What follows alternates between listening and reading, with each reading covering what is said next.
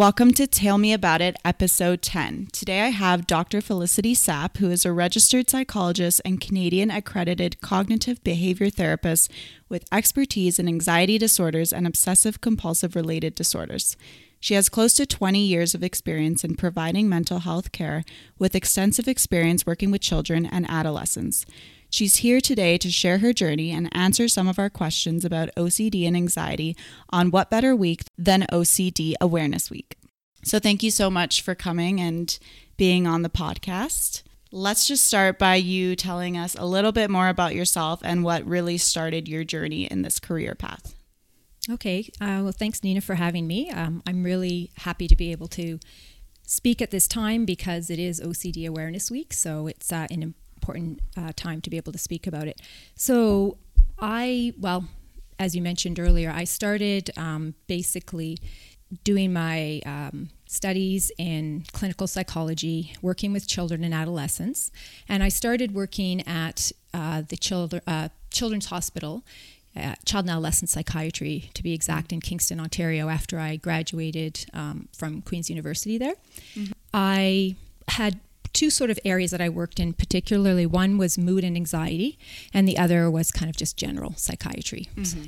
And with respect to the mood and anxiety, I really started enjoying that. But after a few years, my family took me to Sacramento in California, and we moved there.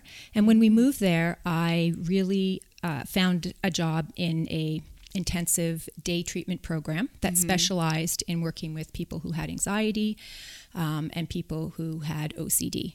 And it was there. These were people who were so debilitated that they couldn't go to work, they couldn't go to school. It was all ages. And they basically would come and they would be in the program for 4 hours every day in the morning. And then practice. And they would be there for about anywhere from 2 to 4 months. So it was quite intense. And by living in the States, I became very sort of specialized in working in anxiety. And also, because the population is so huge, right?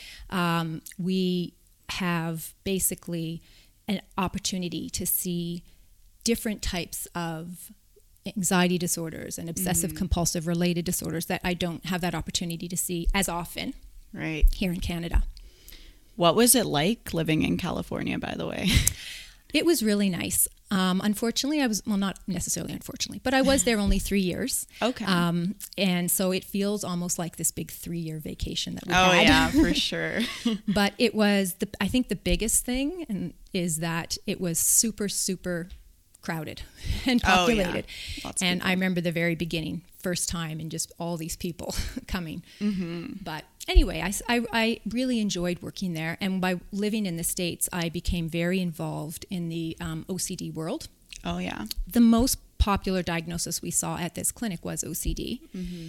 And I started going to the international OCD conferences, and I've now been going there and presenting for the past, since 2008.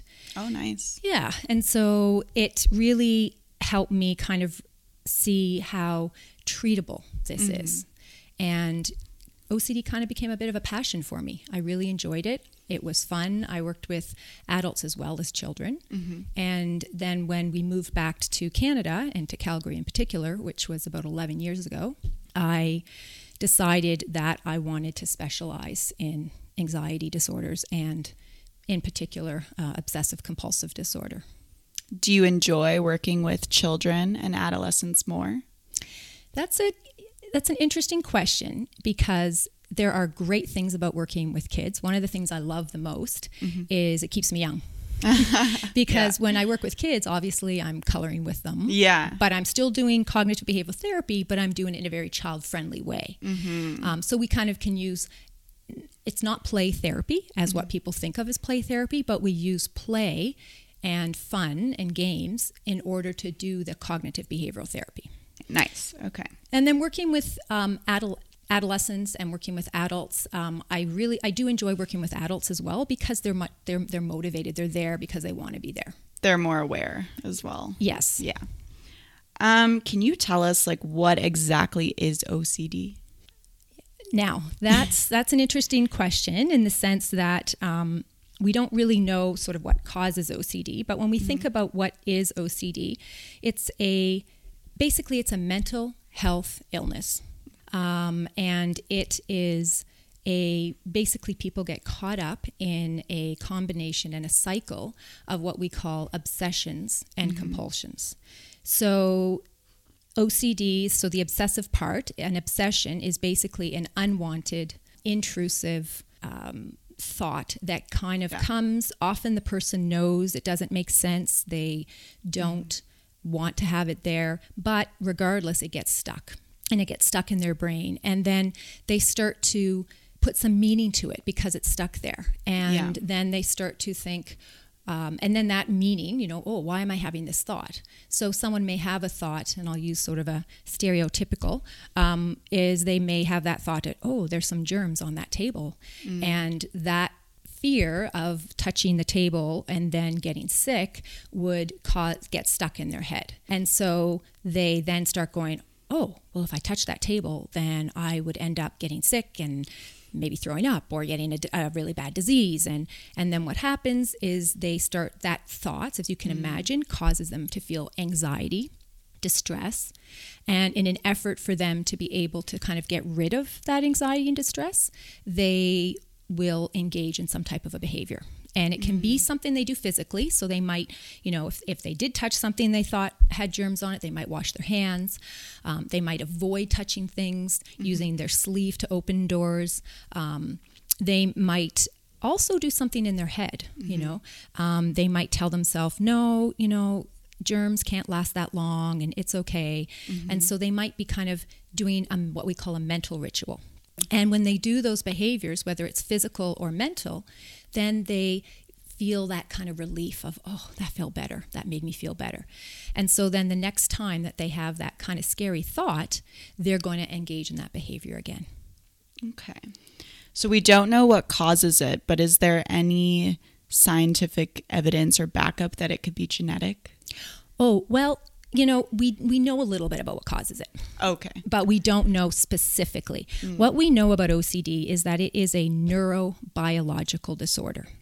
And what that means is that over time, your brain becomes wired in a way, through that cycle I described, that is maintaining the OCD cycle and making it bigger and making it stronger over time. We do know that there is a hereditary component to OCD. There's been studies looking at twins, both identical and fraternal, looking at twins who have been brought up in different homes. And they found that if one twin has OCD, an identical twin, and a fraternal twin has OCD, that the likelihood of that second identical twin having OCD is much greater than it would be for the fraternal twin. Interesting. It's not a one-to-one correspondence, but it definitely, there is an aspect to that. Okay. What are the different types of OCD and levels of severity? And when people say, I always need to organize my closet, I have OCD, I understand that could probably get annoying for some people who actually struggle with OCD, or is that maybe... Yeah, no, that's something I will want to talk about for sure, is the I'm so OCD piece. Yeah. But before I do that, I'll answer your first question. So when we think about, there are many, many different types of OCD. In fact, it's very individual. And even if someone has the same sort of general in fear, there may be some more specific type of other fear that they have, or their ritual might be different. So it is very individualized, and that's why the treatment has to be very individualized as well. But what we kind of hear about in common world here and in media and society is we hear about, like I said, kind of the fear of getting contaminated for germs or dirt, toxics, things like that, and worrying that you're going to, contract some type of an illness or spread it to someone else. And then there's kind of a fear of that some accidental harm might come to somebody that you care about because of something you did, like, leaving the stove on and causing a fire. And then those people who have OCD in that way will have to check multiple times. So we hear about that one too. And then there's kind of a third one, which goes to what you were sort of saying, which is where there's that urge and need to have things put in order or arranged in a certain way. And so it's there's a little bit of kind of a perfectionism piece there, but it's also this feeling, this urge that if I don't have it that way, that this feeling won't go away. And so those are kind of the more common ones. There are also some really types of OCD that are less common and that people know less about, and they're not talked about as much. And those are what I kind of quotation call bad thoughts. And those are sort of, people can have fears around harm. They might be afraid that they are going to harm someone they love, or they're afraid that they're going to harm themselves. There's also a fear around sort of sexual obsessions, where there's a fear that I may do something sexually inappropriate with a child or with people I know, family, or even just strangers. And then there's another piece to that, which is that my sexual orientation is not what I think it is. So that's another place that you can see it as well. And then third, sort of another area that we see is what we can kind of call quotation religious OCD.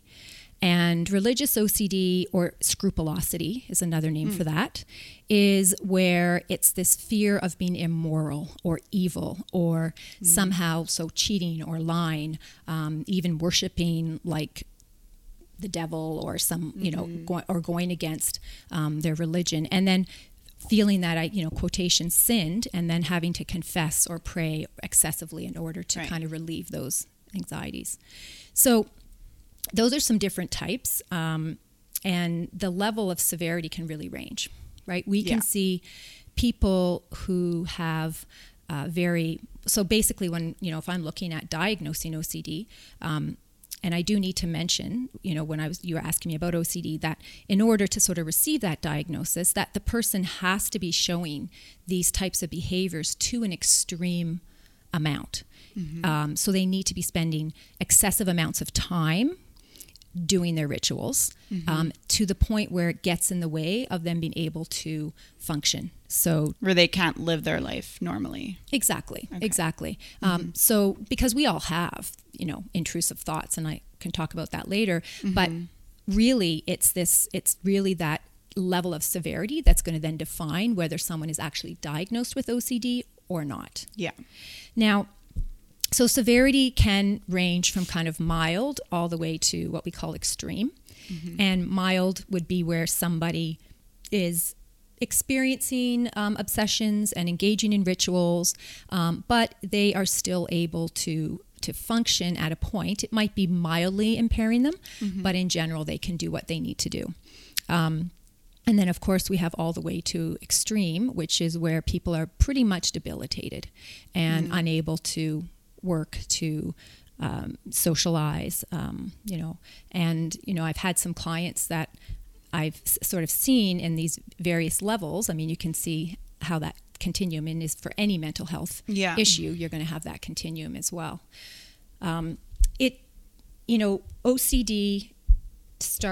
can start. There's sort of children or adults can be where it starts, right? So it can be as young as 3 that a child could start. And interesting too is that sometimes there's no kind of necessarily sudden thing that brings it on. There can be a trigger, but that's what I was saying before. There's no kind of cause that brings it on at the time. And often what happens is between puberty, like 8 to 12, is where we sort of see it typically develop for children.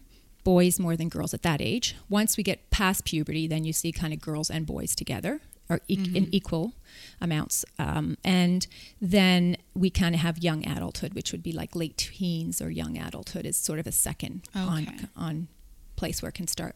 And it often, but not always, can start more mild. And then over time, it will kind of shift, and it can shift types over time. Okay. So you can have, I've met people who, when they were younger, it was more around worrying about harm coming to someone they care about. And then as they sort of got older, then maybe it, and then maybe it got into fears around sexual obsessions. And then maybe as they get older, then it kind of goes into something else. So it can shift and change. And the one thing that's important to know is that it is chronic, right? It is something that will worsen over time unless there's proper treatment. So that's kind of important, for people to understand. And yeah. Okay. Wow. Let's talk a little bit about the intrusive thoughts and like where those come from and why do so many people get intrusive thoughts?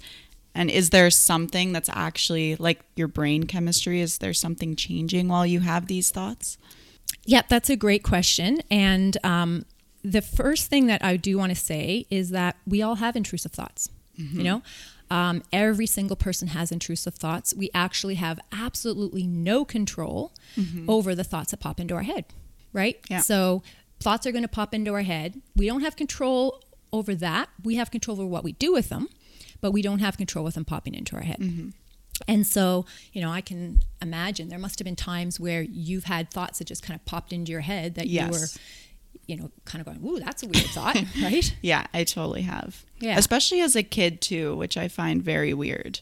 Like Yeah. I'd think of random swear words and then I'd be like, whoa, why am I saying those things in my head? And then growing up and now thinking back, it's weird that even as a child, I had that and thought it was just normal, just something every day. Right. And that can be the type of thing that happens, is that this intrusive thought comes and it's that idea of like, okay, well, why am I having this? And for some people, they can get stuck in that loop. Yeah. So we all have intrusive thoughts. And I actually remember when I lived in the States and we went hiking in, I think it was Zion Park in Utah. And my kids were quite young at that time. And we were hiking on a very high ledges.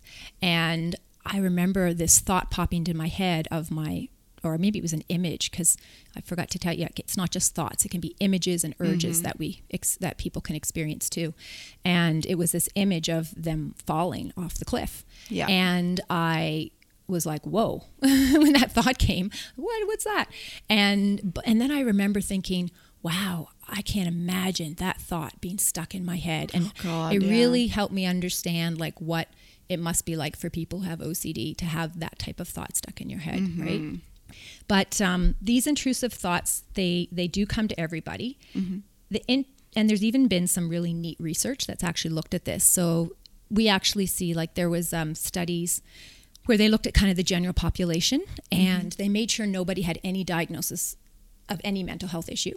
They gave them questionnaires of a whole bunch of different types of thoughts, intrusive thoughts, OCD quotation like thoughts. And they asked them if they had ever had this type of thought in their life. And 85 to 90% said yes. Wow. And the belief is the other 10 to 15% are lying. Lying, yeah. Because we all have intrusive thoughts. That's kind of that other piece. You asked me a question around, I was just talking about how we all have those intrusive thoughts. And then OCD will then kind of feed on the guilt that comes from having them. And then will feed on the doubt that, what does this mean? Why am I having this? And so what we know about the brain, and I mentioned earlier that this is a neurobiological disorder. So the brain, there's kind of different structures in the brain. There's sort of in the deeper parts of the brain is the part of the brain that tells us when there's danger. So it's like the danger signal part of the brain. There's another part of the brain that sort of tells us when to keep focusing on things. And we kind of see with people with OCD that there are changes in their brain chemistry. So we can see that the part of the brain that focuses is kind of this and tells you when to stop focusing has a bit of a faulty stop signal, whereas the part of the brain that tells us when there's danger is really in this hyper alert state. So it is firing more often than it needs to. And basically what happens is that when the brain fires off, it's a combination of these two. So we have this hyper alert danger signal being fired off, and then because the body doesn't know the difference of whether that danger is a real danger or not, it's going to respond as if it is. So our whole body, the adrenaline gets going, and we get our sympathetic nervous system starts to be activated, and that feeling that comes on is anxiety. And that feeling of anxiety is the warning signal to our body that this is dangerous. You need to protect me. And so then we get into that fight or flight. And so once once that fight or flight gets activated, then the person's going to do what you would do just as if there was a mugger in front of you or a bear in front of you. You're going to try and get away. Okay. And it's those connections in the brain that are that are wiring together, because now your brain is kind of saying, ooh, this is dangerous. So I got away from it. So therefore it must really be dangerous. So then the next time you have that same scary thought, your brain is going to go, ooh, I'm supposed to warn her about this because this is dangerous. And so it's on this hyper alert. And so because it's on this hyper alert, the intrusive thoughts just keep coming. So, a better question really is, why do they get stuck? And that's kind of why they get stuck. They get stuck because the brain sends off this signal, the danger part of it telling there's danger. The body and the other part of the brain responds to it, and we get caught in this loop of, this is what I'm supposed to do, right? And so it's this OCD loop of what we kind of can call it. Okay, that's really interesting. So you kind of talked about the anxiety. So do OCD and anxiety coincide with one another? Like, do they go hand in hand? Like, if you have OCD, do you have anxiety? So when you're saying anxiety, I think of anxiety as an emotion and as a feeling. Okay. And if I think of it that way, then I'm going to say yes. So basically, OCD, if I think of it as anxiety disorder, as in like social anxiety disorder or a phobia or panic disorder or generalized anxiety disorder, then that answer is not necessarily, it's no. Right. Now, in fact, about 6 years ago, and OCD was considered one of the anxiety disorders. So for the manual that those of us in the profession for diagnosing would use, at that time OCD was considered an anxiety disorder. But now it has been removed, and there's a new category called obsessive compulsive related disorders. And under that is obsessive compulsive disorder, something called trichotillomania and skin picking. Then there's also hoarding, and there's some sort of other ones as well, and they body dysmorphic disorder. So they all kind of fall under that. Okay. And so OCD, even though it's not an anxiety disorder, anxiety is a big piece of it. So you certainly can have more than one type of mental health issue. You can have OCD and have generalized anxiety, or you can have OCD and have social anxiety. Right. But just because someone has, say, a social anxiety disorder or another anxiety disorder does not necessarily mean that they're going to have OCD. Okay. What are some of the treatment options for OCD? So there are medication is one option. And then what we call the most useful or the most effective, and what research has really shown, is something called cognitive behavioral therapy. And depending on severity, there will be either using both together. So for more severe cases, you might need to have both at the same time. For people who have sort of moderate or mild cases and don't have sort of other comorbid, like depression or other things going on, then they can just as well do the cognitive behavior therapy and have the same level of improvement. So, there's been lots of research looking at the effectiveness of these different types of therapy. And what they have found is that, CBT and medication are as effective and much more effective than, say, like talk therapy or something like that. What's kind of interesting, though, is that when we look at how this happens, we see changes in brain chemistry for people who take medication. So before they start treatment, we look at their brain scan, after and their brain scan, and we can see changes in their brain chemistry. When we look at people who just do cognitive behavioral therapy and we look at before and after, again, we could see changes in their brain chemistry. And that's kind of cool because you're actually changing the brain chemistry. And, the wiring I was talking about, the goal of treatment is to rewire the brain. Mm-hmm. It's to teach that part of the brain that's sort of giving that false alarm to stop doing that. And the most effective part of CBT is the behavioral part, which is something called exposure and response prevention treatment. And so that's what we are trying to do.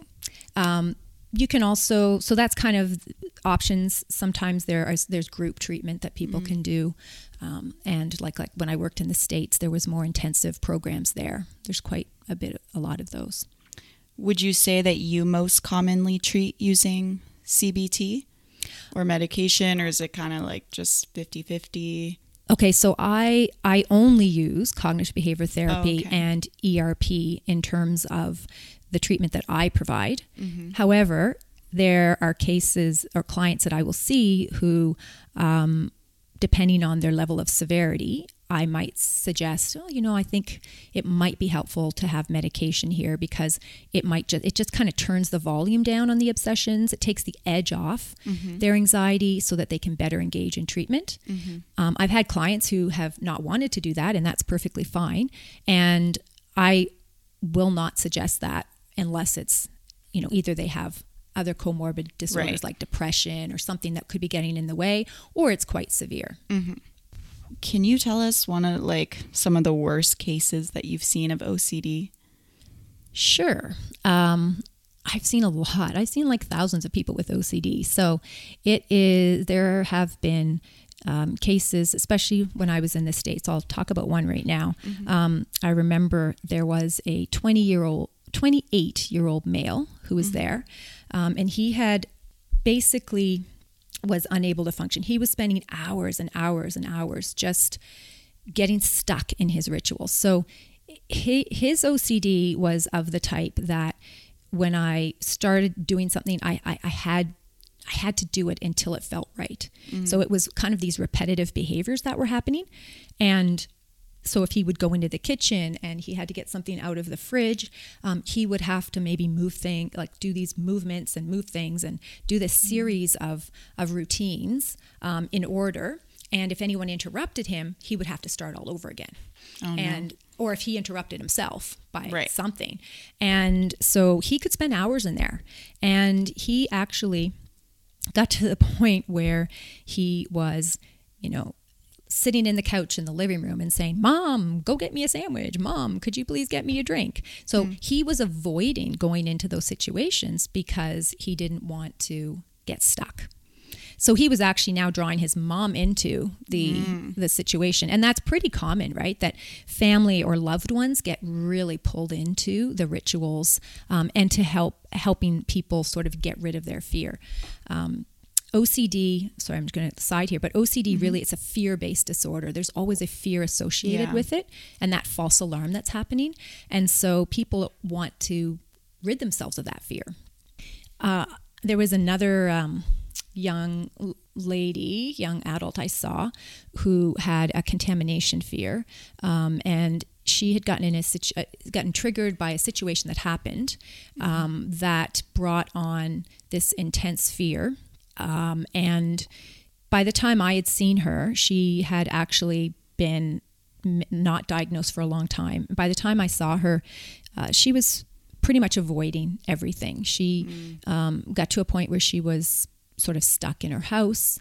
She was unable to even do some basic self-care behaviors. Couldn't leave the house because there were, or couldn't go certain places that she would consider contaminated. And in the end, she hadn't sort of seen her family, some of her family members, because they had become contaminated. So she hadn't seen them or spent time with them for quite a bit of, couple years or a year at least. Oh, wow. Yeah, because of that. And got to the point where she was just kind of stuck in the house, only could eat certain things. Yeah, I can't imagine that. How do you emotionally remove yourself from hearing about these stories and hearing the struggles of your patients? Does it affect you on a daily basis? So, as you noted earlier, I've been doing this for a long time. And certainly at the very beginning of my career, even before I really got into OCD too, I had to learn that skill. And at the beginning, when I was kind of, fresh out of grad school or freshly minted PhD, I was not, it was hard. It was harder. And at this stage, you kind of, you do get close to people. You're talking to them about things that are very, very, scary for them to talk about. You can imagine someone who has like a fear that they are going to harm their child. They start to think that maybe they're going crazy. Yeah. And so you have to really get trust built, and you have to really you get this relationship. And because the treatment is not a quick fix, I see these people for a bit of time. And so you become attached in some way. But on the other hand, I still, when I leave my office and I go home, I try to turn all that off, because otherwise I would get too emotionally invested or attached. Yeah, that's a good way of saying it. Now, I still, and part of the goal of this treatment is to, I sort of say to my clients, I say, I must be in one of the only jobs where my goal is to get myself fired, right? So my goal is to teach them the skills, to retrain their brain, and then to learn a new way to respond to, OCD, or when those obsessions or those intrusive thoughts come. And then they off they go. And so, I think about my clients that afterwards, and I sort of think about, I wonder how they're doing. And I always like to hear how they're doing. So, yeah, for sure.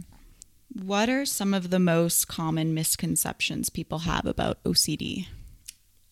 Okay, so I'm really glad you're asking this, especially because it's OCD Awareness Week. And I have a few, so I want to go through them. But one of the biggest ones that I sort of see is the idea that OCD is seen as something kind of funny or quirk or quirky.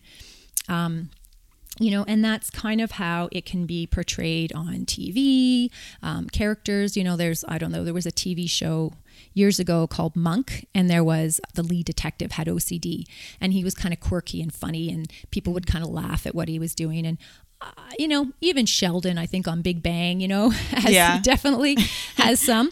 And so they're seen kind of as quirky, and that's really not the case. That's more, it really is a mental health illness. It is not a choice for people. A lot of people are quite, I have clients who are quite surprised when they finally do get a diagnosis of OCD, because they are like, whoa, if I had a mental health illness, I would have known, wouldn't I have? Or wouldn't someone around me have known? And people can go 10, 20 years without even knowing that they have OCD. And so it really is a mental health illness. And so by talking about it in that way, it tends to diminish what they're going through. I had another client, and the other thing is, sometimes people can think it's a phase that I'm going through. I had one client who felt like, if only I was mentally strong enough to just, talk myself out of this. Well, that didn't happen, and that's not possible. It is chronic, and it's not a phase.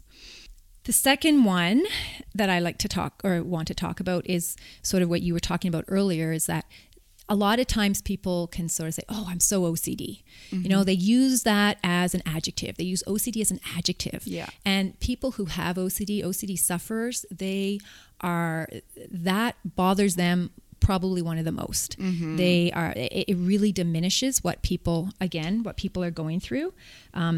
It's, I'm just because I like to have things neat or tidy. It's not the same as having OCD. For people who have OCD, they are compelled, they have to have that cup in that exact spot, or that knife block that way.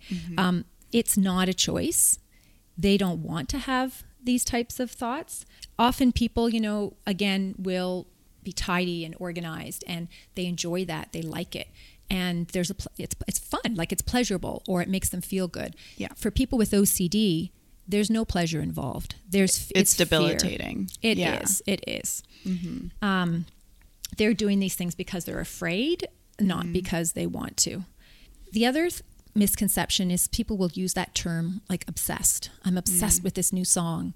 And again, people with OCD, again, it kind of diminishes what it really is, because when you're sort of obsessed with a song, that means like you're preoccupied with it. You enjoy it, right? You enjoy it. You can still go to your job. You can still make your own dinner, but for someone who has OCD, an obsession is not something they enjoy. It's fear-based, right? So they're afraid when they have those thoughts. They're not enjoying having those.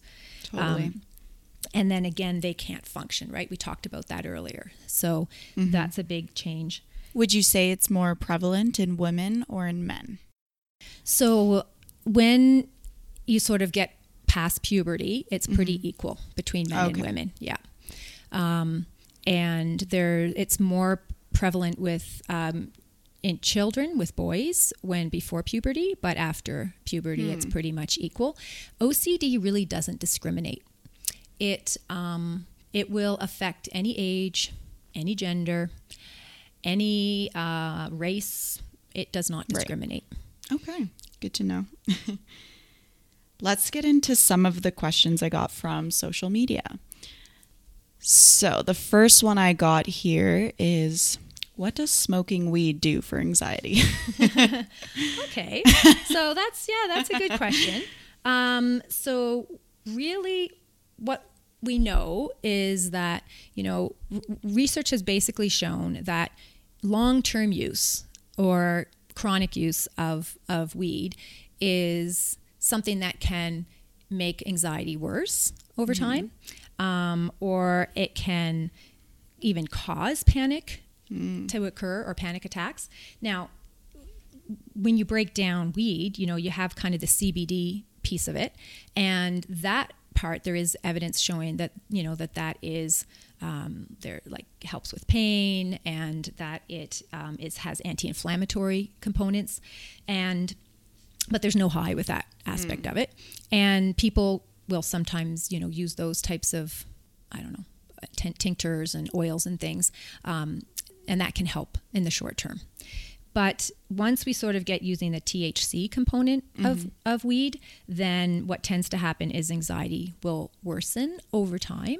It's that chronic use of it. So there may be a short-term relief to it. You can feel relaxed and so forth. But chronic use over time likely is going to lead to kind of feeling panicky and anxiety. And I have clients who, that's what they experience. They'll have either a bad trip or something, and they end up going, oh my gosh, like... And then after that, now it's worse. Now they have panic attacks regularly. Another question I got is, when should you ask for help or notice when someone is struggling? So basically, if you observe somebody who is struggling to the point where they are not able to do the things they need to be doing day to day. So if they are, again, if it's affecting jobs, if it's affecting your work, and if this is somebody wondering when to get help, then it would be more like, again, it's that excessive time being used up. Often people who, if it's a significant other, it's hard sometimes to know, because a lot of times it's hidden. OCD symptoms are really easily hidden. And so you might, and if it's like a child, you might see changes in their behavior. You might see, one other thing is kind of this repetitive questioning happening. So, if I'm really worried that some harm might come to you, I might be, constantly texting you and checking on you all the time to make sure that you're okay. And you might get annoyed, because that gets annoying, right? Yeah. And so it can cause kind of conflict within relationships. And so I think if those types of things are happening, then at that stage, people can kind of recognize that, maybe this is something more. I'm just going to add to that, which is that, if somebody, if you kind of recognize or think that somebody needs help, the most important part that you can do is kind of educate yourself about OCD and then gently kind of approach them and see if that's something that they're open to. It's going to be really important for patients and to be non-judgmental, right? Because a lot of the things that people might talk about, you know, I even had a client, and this is not a good case, but I have a client who had a fear of harming their child and told, you know, their significant other, and then the significant other wouldn't let them near the child. Oh, no. Right? And so that's really hard, and that's really scary. And that's also completely false, right? Because that person is terrified of harming their child. Right. I went on a tangent. Sorry about that. But going back to what you're saying is the other piece is that the most important thing, though, is that the person who has OCD needs to want to have help. Forcing someone to come to treatment isn't going to be helpful. I've had, you know, people who it's their, again, significant others or parents who want them to be seeing me. And I remember this one client I had, again, it was quite severe, who was stuck in the home and basically hadn't even finished, I think, high school, but was a young adult at that time. And just wasn't able to would get stuck and so couldn't really do self-care things. They would come to treatment with me and they would do the types of things that I would ask them to do. Like they were able to do the exposure and response prevention treatment. They would go home and maybe not practice it, and they wouldn't really engage it or bring it into their life. And they just weren't motivated enough. And so basically, unless the reasons for changing are more than the reasons for not changing, then people aren't going to make that change. So until that happens, people need to have that motivation. And that really goes for any mental illness, right? They really totally need does. to want to exactly. help themselves. Yeah. How many people are accurately diagnosed with OCD? So I can't answer in terms of how many people. Yeah. But what I can tell you is some interesting stuff, which is that, you know, the diagnosis for OCD can be fairly complicated.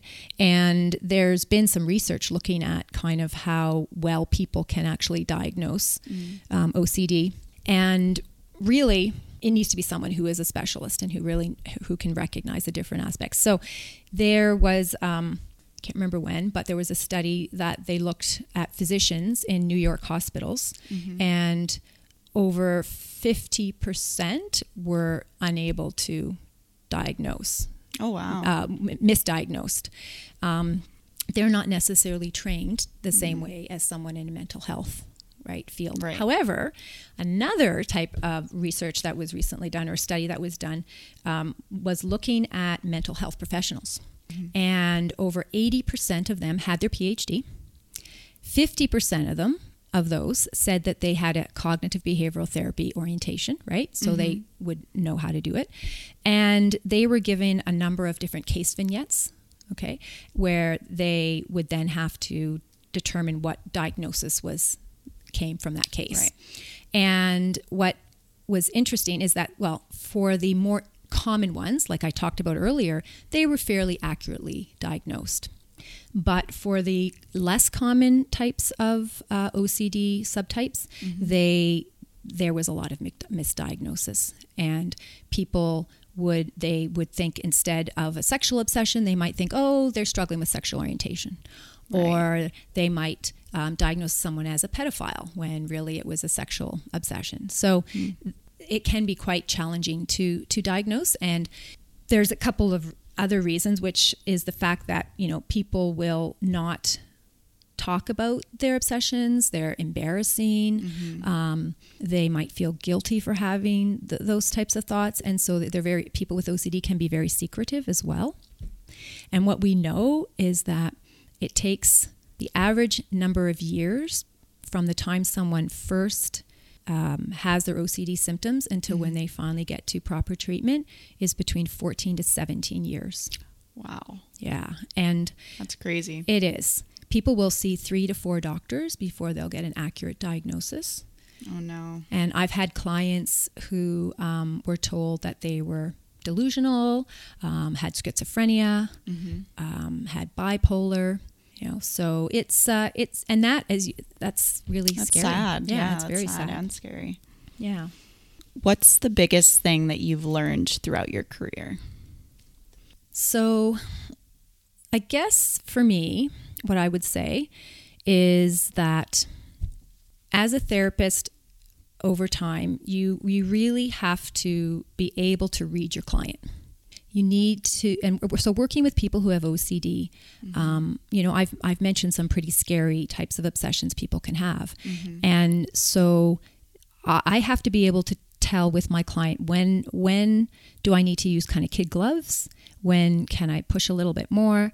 And so it's that kind of push and pull that happens in treatment so when I first see somebody at the beginning, there's no way I would ever tell them kind of the types of potential exposure response prevention tasks that we might be doing down the road, because it might be they would be like, what? Run out of here. But it's done at a very in a very gradual way, so that people are, gradually moved up to things that they can handle. So it's done. So the way to kind of think about it is that there are some times that I can tell a client isn't quite ready for a particular task that we want to do. And so I have to back off and find another way to kind of still go after that fear, but make it a much more manageable task. Then other times I'll have clients who I can kind of tell are like, they're kind of not, they're holding back, like they're not in a way, but they're scared. And I kind of know from working with them that they're ready to kind of move. And so, I've described myself sometimes as like that mama bird in the nest, right? So I got my baby birds in the nest, and sometimes I might have to push them out, but I would never do that unless they're ready. And so it's that push and pull that happens. And it's something that takes time to learn. You don't, and a lot of new therapists don't have that. And, one of the things that I do is I have done some supervision with new therapists who are learning this particular type of treatment in the States. And, and those are types of questions is that understanding that push and pull. So that's kind of probably what I think has been one of the most important things. That's awesome. What piece of advice would you give for someone wanting to start their career in clinical psychology? My advice would be that you want to find your niche. You want to find the area that you enjoy the most and that you are the best at. I went through many different careers, different types of psychology. Like, so when I worked in pediatric oncology, so working with kids with cancer, I worked in a university setting, I've worked in private practice settings, and you kind of learn all these different things, and then you kind of go, okay, what is it that I like? And then having that niche and then going after what you like. Absolutely. So before we wrap up, do you have any final thoughts you'd like to say about OCD Awareness Week, or, any other information you'd like to share? Yeah. I guess I want to talk a little bit around a couple of the, OCD Awareness Week is a time for people to kind of understand what OCD really is. And I'm hoping that, after talking today, that people might have a better understanding and not see it kind of as a quirk or just something that is a personality trait, but that it truly is a mental health illness, and that people who have OCD are actually suffering. And that it actually is one of the fourth most common mental health disorders that's diagnosed. And it's one of the top 10 that is causing sort of worldwide like disability burden, so people having to go off on disability. The other thing, that I've over my time, and the other piece that I guess that I just want to talk about is some of the initiatives that are kind of coming up. And so OCD Awareness Week right now, one of the challenges that people are doing is what they call Face Your Fears. And for OCD treatment, you have to face your fear. And so people are kind of going to social media and wanting to put on this like, okay, face your fears and a picture of you facing your fear. So it's a challenge that people with OCD are asking other people to try. You try my family members. Pretty cool. Try it. Yeah, I like that. And, the other thing, even here in Alberta, we've, I kind of feel like it's so important for people to understand that OCD is treatable. And that's one of the most rewarding parts of my job is to see people go from not being able to do or function or go to school or work, and then to be able to graduate or to move on and to know how to properly respond to their any sort of obsessions that might come down the road or intrusive thoughts. It's very treatable, and I don't think people realize that. And if you can catch this early enough, because it's a brain-based disorder and neurobiological disorder, because the brain's not fully developed until we're 25 years of age, catching it early, we can see lasting changes and give those skills to children well before, so that they can bring it into adulthood and they won't have that same level of challenges. And one of the initiatives that we've done is I created, so the RBC always has kind of a RBC run for the kids. Right, yeah. We had it just a few weeks ago. And the last 2 years, I sort of created a team called the OCD Challengers, where we are trying to raise money. And we raised, in the last 2 years, about almost $25,000. And it's all going towards the Alberta Children's Hospital. Amazing. And to help with kids who have OCD and their families. So that's been a really great thing. And then more recently, there's an initiative going in where there's a group of people who kind of put together a grant and won a grant to create the Tourette's OCD network. And so in the next 3 years, we're trying to put together that, and that is going to be a place for people to know where to go, and also trying to get the services out beyond just Calgary and Edmonton, and training some mental health professionals and so forth, and trying to just help out with that. Yeah, that's amazing. Yeah. So anyway, but that's kind of the most important pieces that I feel is just people to understand, it's treatable. I also want people to kind of know that in Alberta, we have an Alberta OCD Foundation, and that's really a non-profit foundation that basically is a community. It's creating a community to sort of support people who have OCD. It's based out of Edmonton, and they are actually support groups that can happen out of Edmonton, and we don't have it here in Calgary, but that is something that if anyone is interested in starting a group in Calgary, that they could contact the Alberta OCD Foundation, and they would get information on how to do that. Perfect. Great to know. Well, thank you so much for coming on the podcast and sharing your journey and expertise and knowledge. And I'm really happy we got to do this on OCD Awareness Week. Hopefully a lot of people can take away lots of knowledge and info about this. And yeah, thank you so much. Really appreciate it. Oh, thank you. I really appreciate being asked, and I'm really happy to be able to share and try to increase awareness.